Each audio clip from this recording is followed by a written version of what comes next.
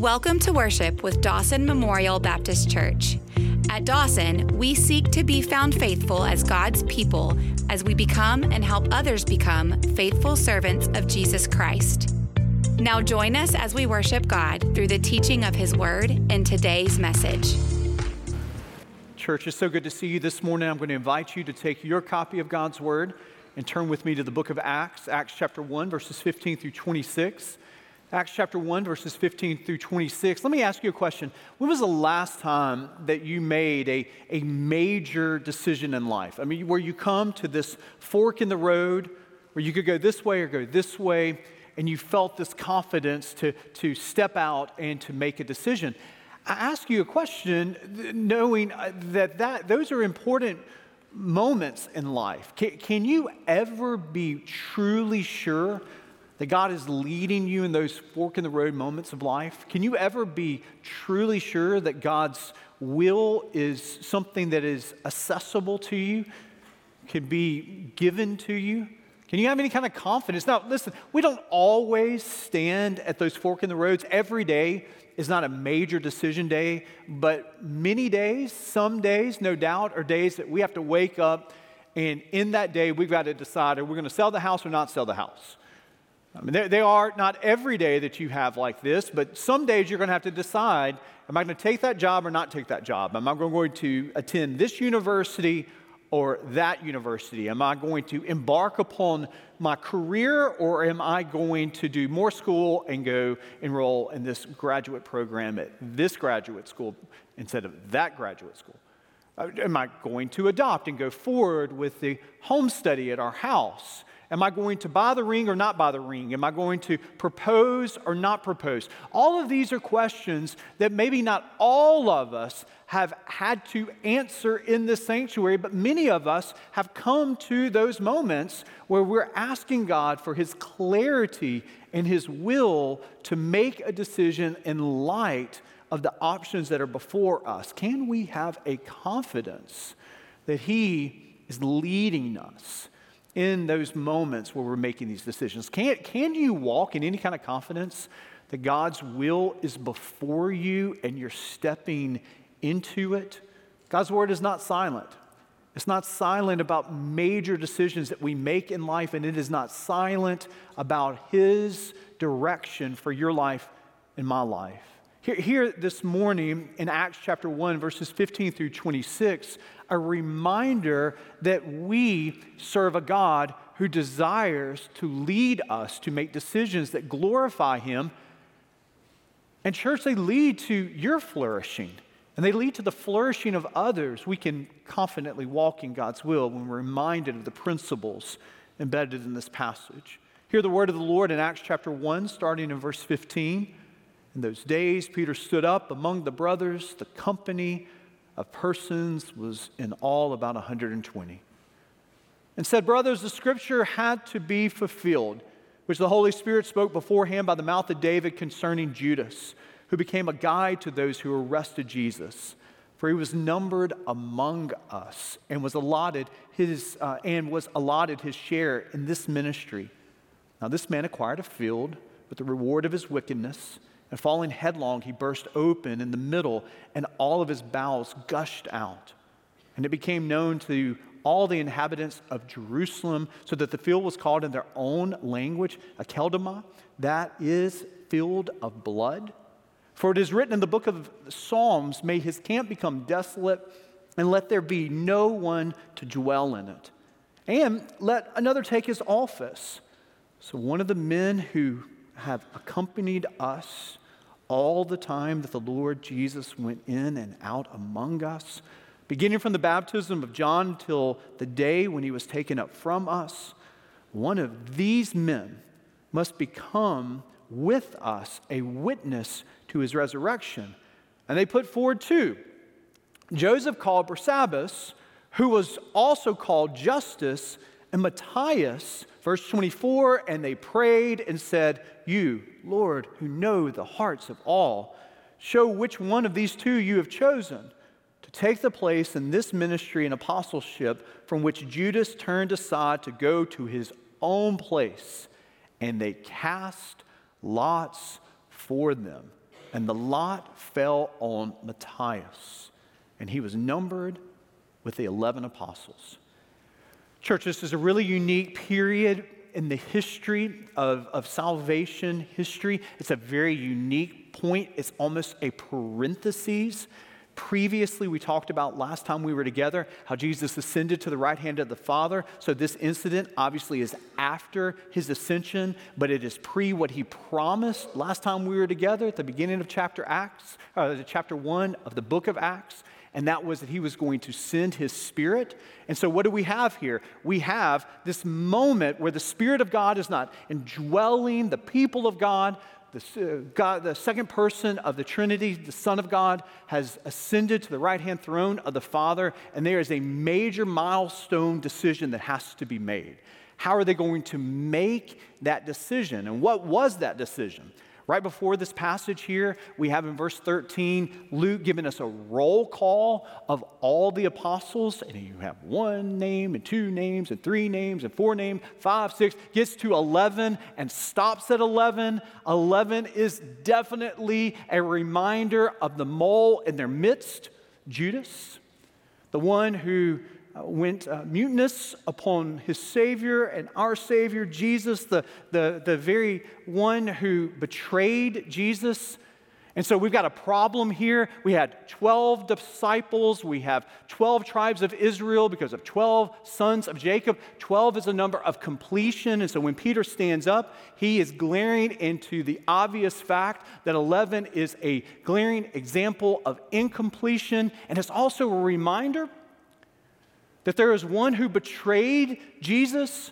There's sort of a reminder there. Can you imagine these 120 early followers who are wondering if God's plans can be derailed and the Son of God could die because of one who was a mole in our midst here? And we know that the resurrection happened and we know the ascension, but they're still struggling with the fact that the one of the disciples who walked with Jesus, heard the teaching of Jesus, saw the miracles of Jesus, betrayed Jesus.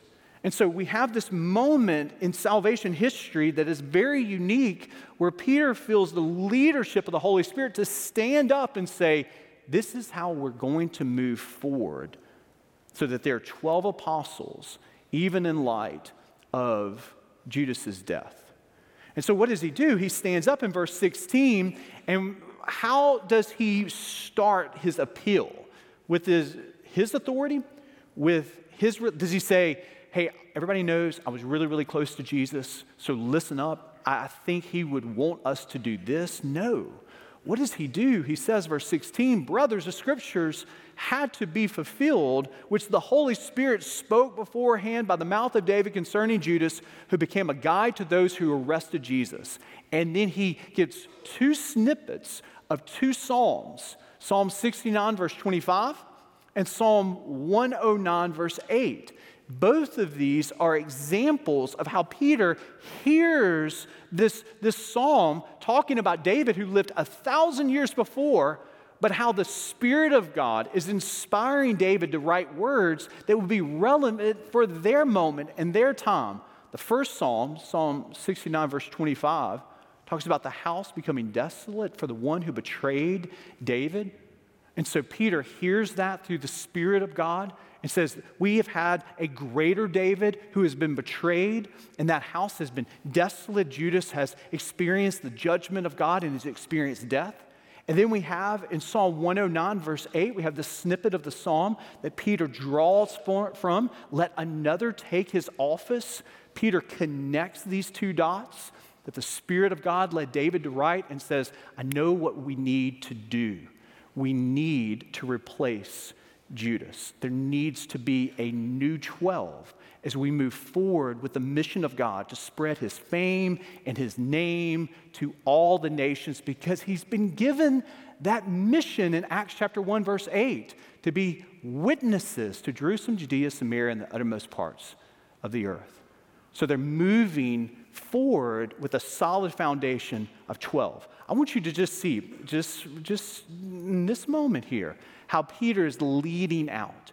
Peter doesn't lead out with his own opinion. He doesn't lead out in his own authority. He leads out in God's authority. He leads out rooted in the Scripture, in these Psalms that he's drawing together here to give a specific word to the specific time. Hey, it's a new year. Some of you are visiting Dawson for maybe the first time, or maybe you are coming and you've visited for a little bit and you're still trying to get your finger on the pulse of what this church is all about here. And if this is your first time here, you're making quite a few observations as we're worshiping this morning. And maybe one of the things that you realized when you walked in here is as you looked at the baptistry and you saw to be found faithful as God's people above our baptistry and above the cross right there. And you said, what does that mean to be found faithful as God's people? What does Dawson mean by that? Which is a really good question. And it's a question that we think a lot about, and we have tried to articulate as clearly as we can in what we call our theological vision. And the first tenet of that theological vision that answers the question, what does it look like to be found faithful as God's people, is this: God's word is our authority. And the reason that we say God's word is our authority is because of passages just like this that you find in Acts chapter 1, where Peter stands up and says the Scripture had to be fulfilled, which the Holy Spirit spoke beforehand in the mouth of David. This is a beautiful passage for us to be able to reflect upon the dual authorship of the Bible. The Bible is written by actual individuals inspired by God himself through the Holy Spirit. This is a powerful reminder. David did not know who Judas was.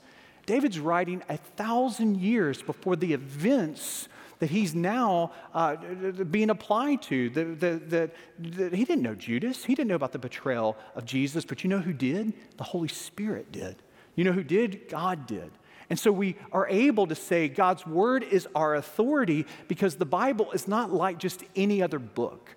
The Bible isn't just a really inspired book, sort of like Shakespeare's sonnets, or like Homer's Odyssey, or like John Milton's Paradise Lost, sort of like a classic among the classics. No, we're saying it is uniquely inspired.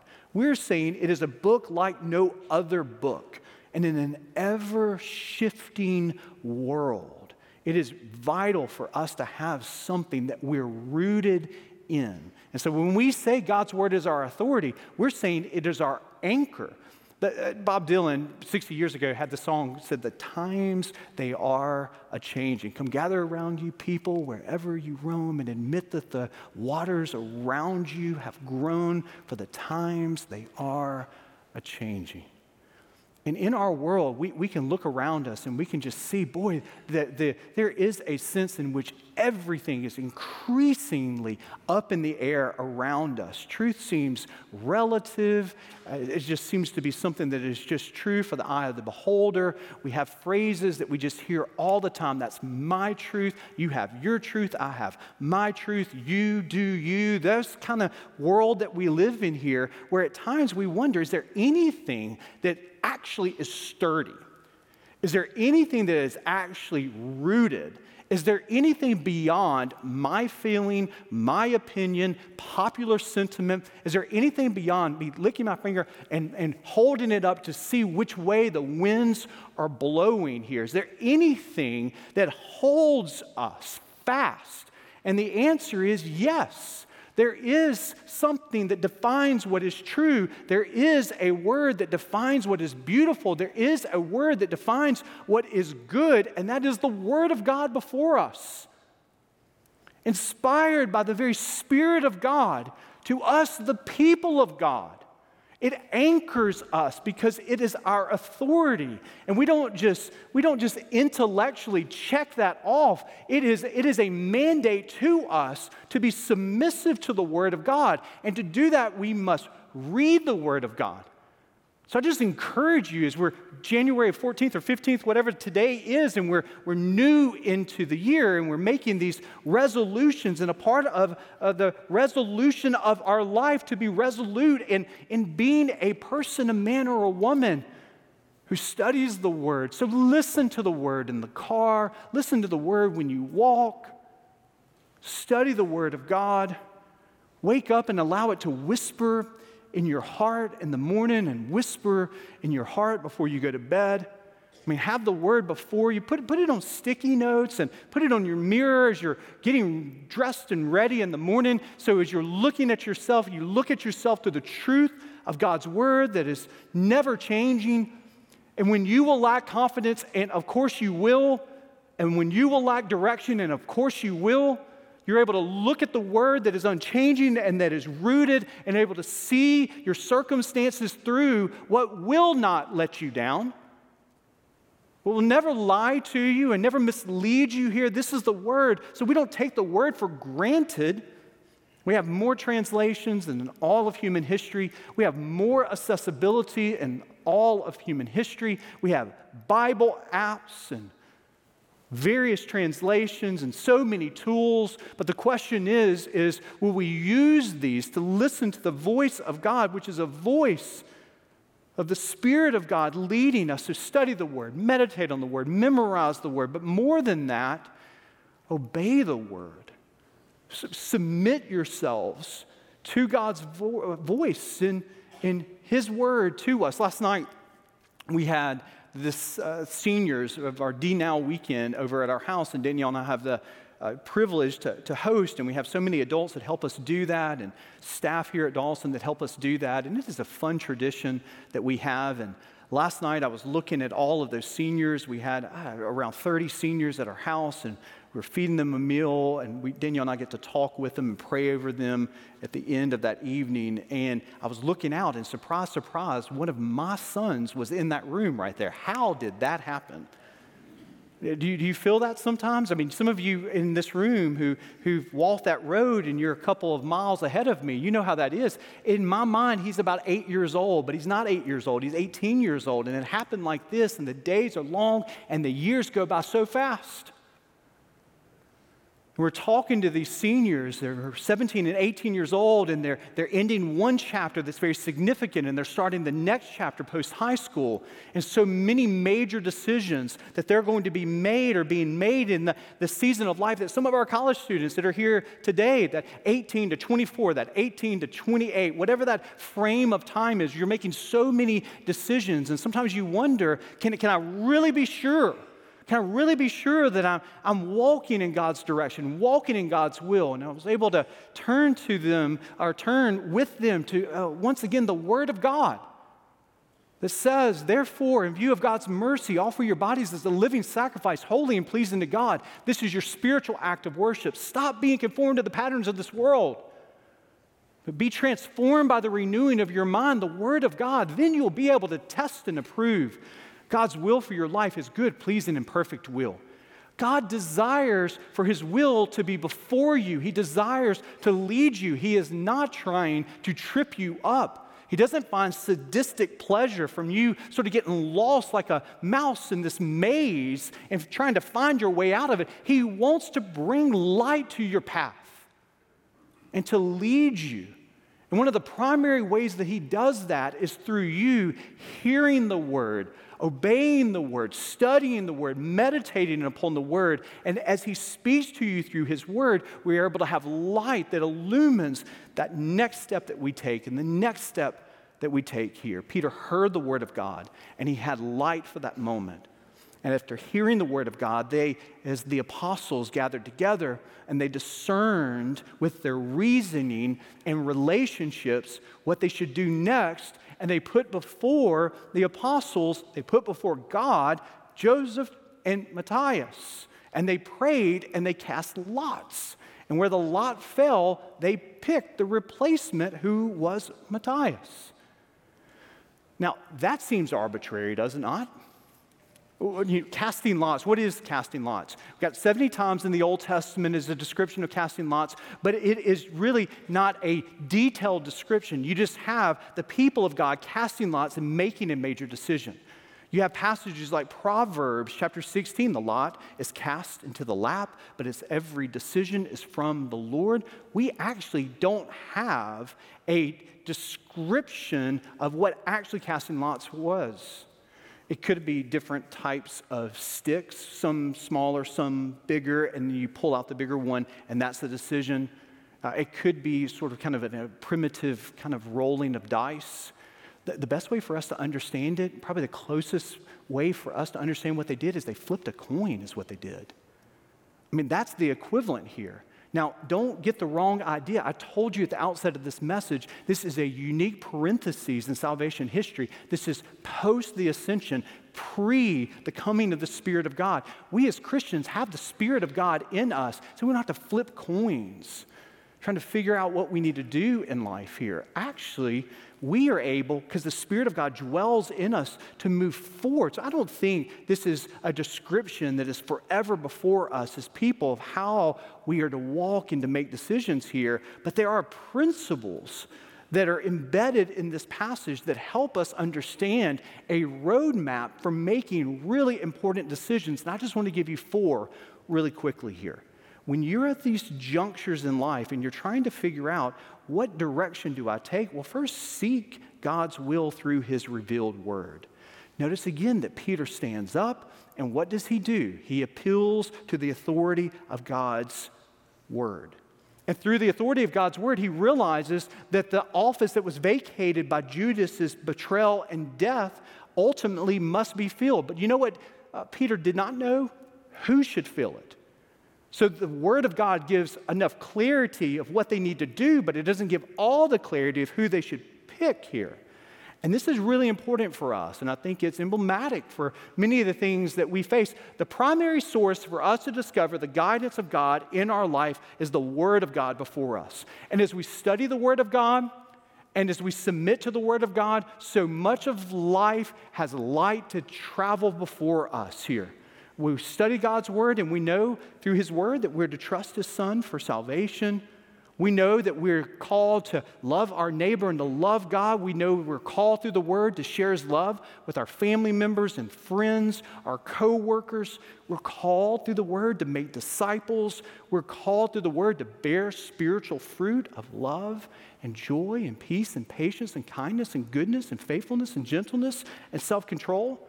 You don't have to pray about some things. The Word of God is so clear. We're called to be faithful in our marriages. We're called to be faithful in our parenting. We're called to be men and women of prayer. We're called to honor our parents, to care for the sick, the orphan, the widow. We're called to be honest and men and women of integrity in our work. Oftentimes, I think we spend so much time saying, God, if you would only share with me and show me your will, I would be able to follow you. All the while, we're ignoring the will of God so clearly revealed to us in his word.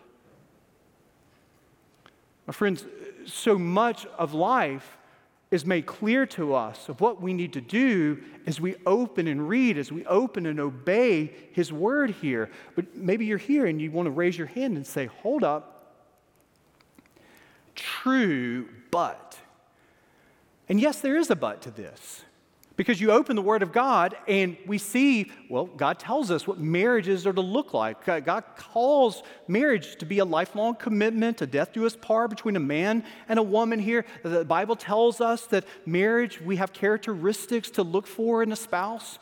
The Bible tells us clearly we're to pray for wisdom in that decision, to love our spouse faithfully and sacrificially. But you're not going to find, as you turn to the book of Romans, you're not going to find a first, middle, and a last name here. You're not. The Bible tells us really clearly what we are to be about in our workplace, in our vocation, to be faithful in work, not to be lazy. But it's not going to tell you in the book of Revelation what you need to major in at UAB or Sanford or Montevallo or wherever you're going to school. It's not going to tell you what specific job that you need to take at this specific company here. And so God's specific will gives us principles, but there are parts that are not revealed to us that we've got to make a decision because we live right now. And so the Bible gives us light, but sometimes it doesn't give us all the specificity that we want. So when we come to these fork in the roads, we have to say, are we seeking God's will in his revealed word? And then we have to wisely consider the options that are before us. Don't miss this. Peter had a lot of light to guide the apostles and those early followers to fill Judas's role, but they did not know who to fill it with. How did they make that decision? Two things, reasoning and relationships. Do you see that?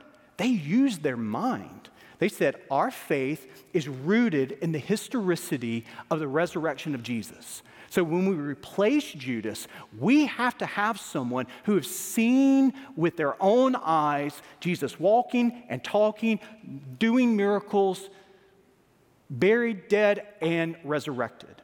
Because our faith is not, it's not just a whim, it's not just a philosophy, it is rooted in the person of Jesus. So we've got to think through who has seen him, who's walked with him. Got two names here. How did they do that? Through the relationships that they had. They put those forward in verse 23, reasoning, relationships.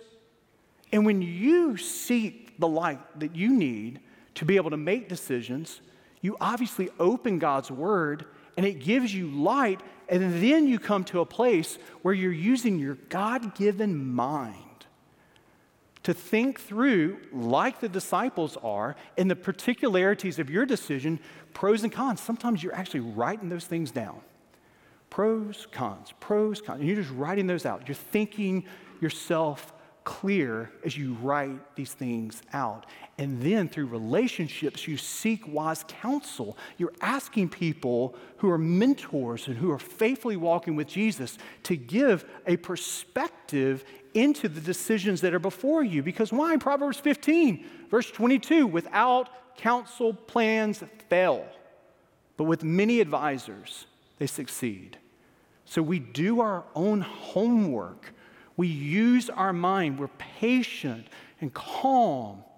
And we take time to think carefully and then to seek wise counsel. All the while we're doing this, we're seeking God for clarity through prayer. This isn't sort of sequential that we reason, use relationships, then pray. No, we're all the while bathing this in a spirit of prayer, knowing that God desires for us to ask for his direction and his clarity.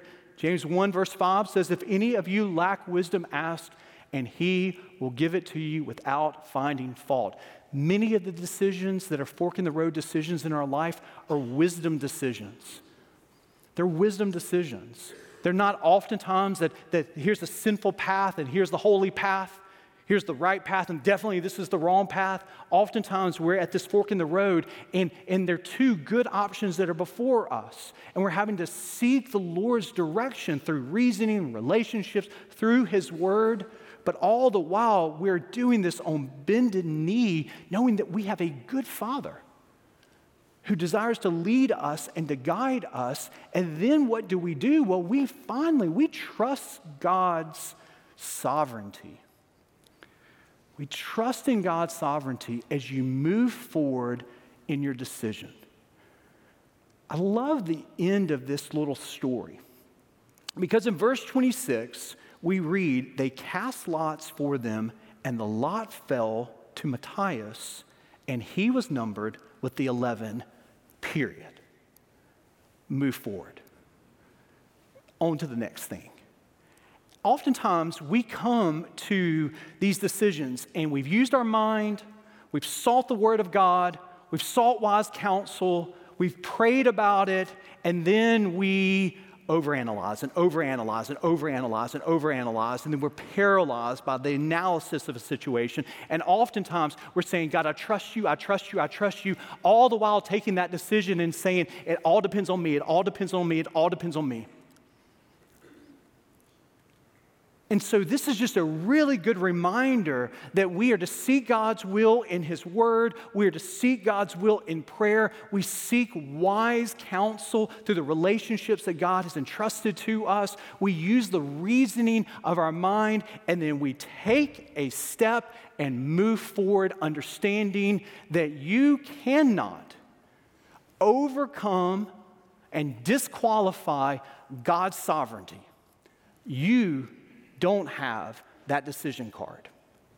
So you can trust in God's sovereignty, and you can trust in a God who redeems all of our decisions, because the truth of the matter is we don't have all the light that we would want to have. God gives us oftentimes enough light to take the next step, and what we want God to give us the light all the way to the destination. But he loves us enough to force us to walk by faith. Because if he gave us what we're asking, we want God to give us the 10-year plan. We want God to tell us what it's going to look like in 20 years. We want God to check it off and check it off and check it off. And you know what he wants? He wants us to grow in holiness. He wants us to grow in dependency upon him. He wants us to grow to look more like his son. And one of the major ways that we grow spiritual muscles as 18-year-olds or 78-year-olds, no matter your age, season, or stage of life, is not knowing exactly what we need to do next, but trusting in the one who holds all of our next securely in his hands. Years ago, when I was a teenager, in a church much like Dawson, there's a song of response that we sang as a congregation, a hymn of invitation that we stood up to, and I knew God was stirring in my heart to call me into the ministry. I had no idea as a 15-year-old what exactly that meant. But I knew I had to take the next step. So we stood in our pews, and I took that step out of the aisle, and I walked down to my pastor, and he grabbed me by my neck, and he hugged me tight, all the while we were singing this song. Take up my cross and follow me. I heard my master say, I give my life to ransom thee. Surrender your life for all today. Wherever he leads, I'll go. Wherever he leads, I'll go. I'll follow my Christ who loves me so. Wherever he leads, I'll go. Is that your prayer today? Until next time, may the grace of the Lord Jesus Christ and the love of God and the fellowship of the Holy Spirit be with you all.